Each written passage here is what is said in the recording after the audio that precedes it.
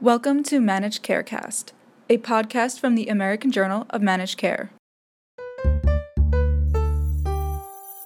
Millions sign up for ACA plans but never pay.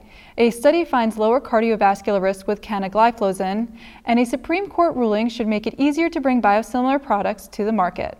Welcome to This Week in Managed Care. I'm Laura Jost. A new report from CMS finds that nearly 2 million people who signed up for health coverage under the Affordable Care Act for 2017 had not paid premiums 2 months later. The Health Insurance Exchange's Trends Report found that those who canceled coverage or had it terminated were less likely to have financial assistance than those who paid on time. Those who failed to maintain coverage also had higher premiums. CMS Administrator Seema Verma said the report shows that coverage under the ACA is too expensive. Consumers are sending a clear message that cost and affordability are major factors in their decision to cancel or terminate coverage. A new study finds a lower risk of cardiovascular events for patients taking canagliflozin, the type 2 diabetes drug sold as Invokana. Long-awaited results for the CANVAS trial were presented Monday at the 77th Scientific Sessions of the American Diabetes Association in San Diego. A related study on renal function, called CANVAS-R, found a 40% drop in overall renal decline. The study's lead author, Dr. Bruce Neal, said the findings show the need to balance the benefits of canagliflozin against risk of harm for a subset of patients, including those with a history of peripheral vascular disease.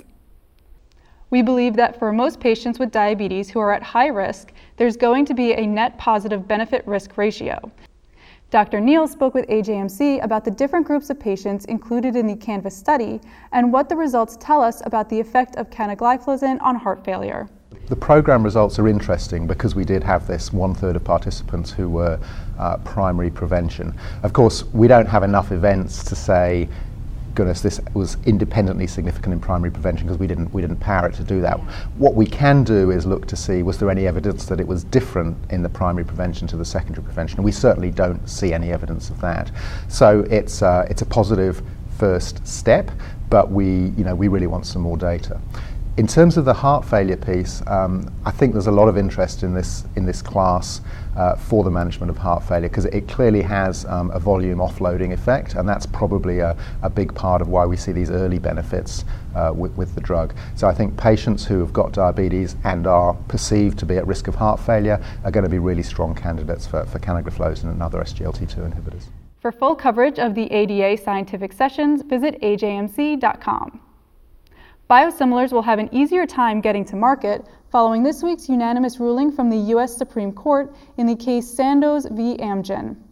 Makers of biosimilars won on 2 key grounds. They don't need FDA approval to serve the branded drug maker with a required 180-day notice.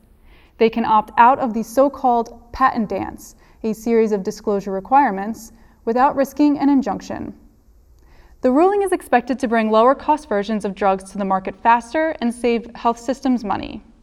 To learn more about the ruling and what's happening in this emerging healthcare field, visit the Center for Biosimilars.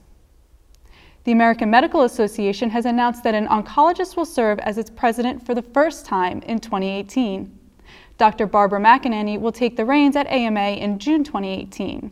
She is well known for her work with the Come Home Medical Home Project, which is funded by the CMS Innovation Center. Dr. McInerney is an advocate for the patient-centered oncology payment model, which she discussed in a recent article in AJMC's Evidence-Based Oncology. To read the article, visit ajmc.com. For all of us at the Managed Markets News Network, I'm Laura Jost. Thanks for joining us.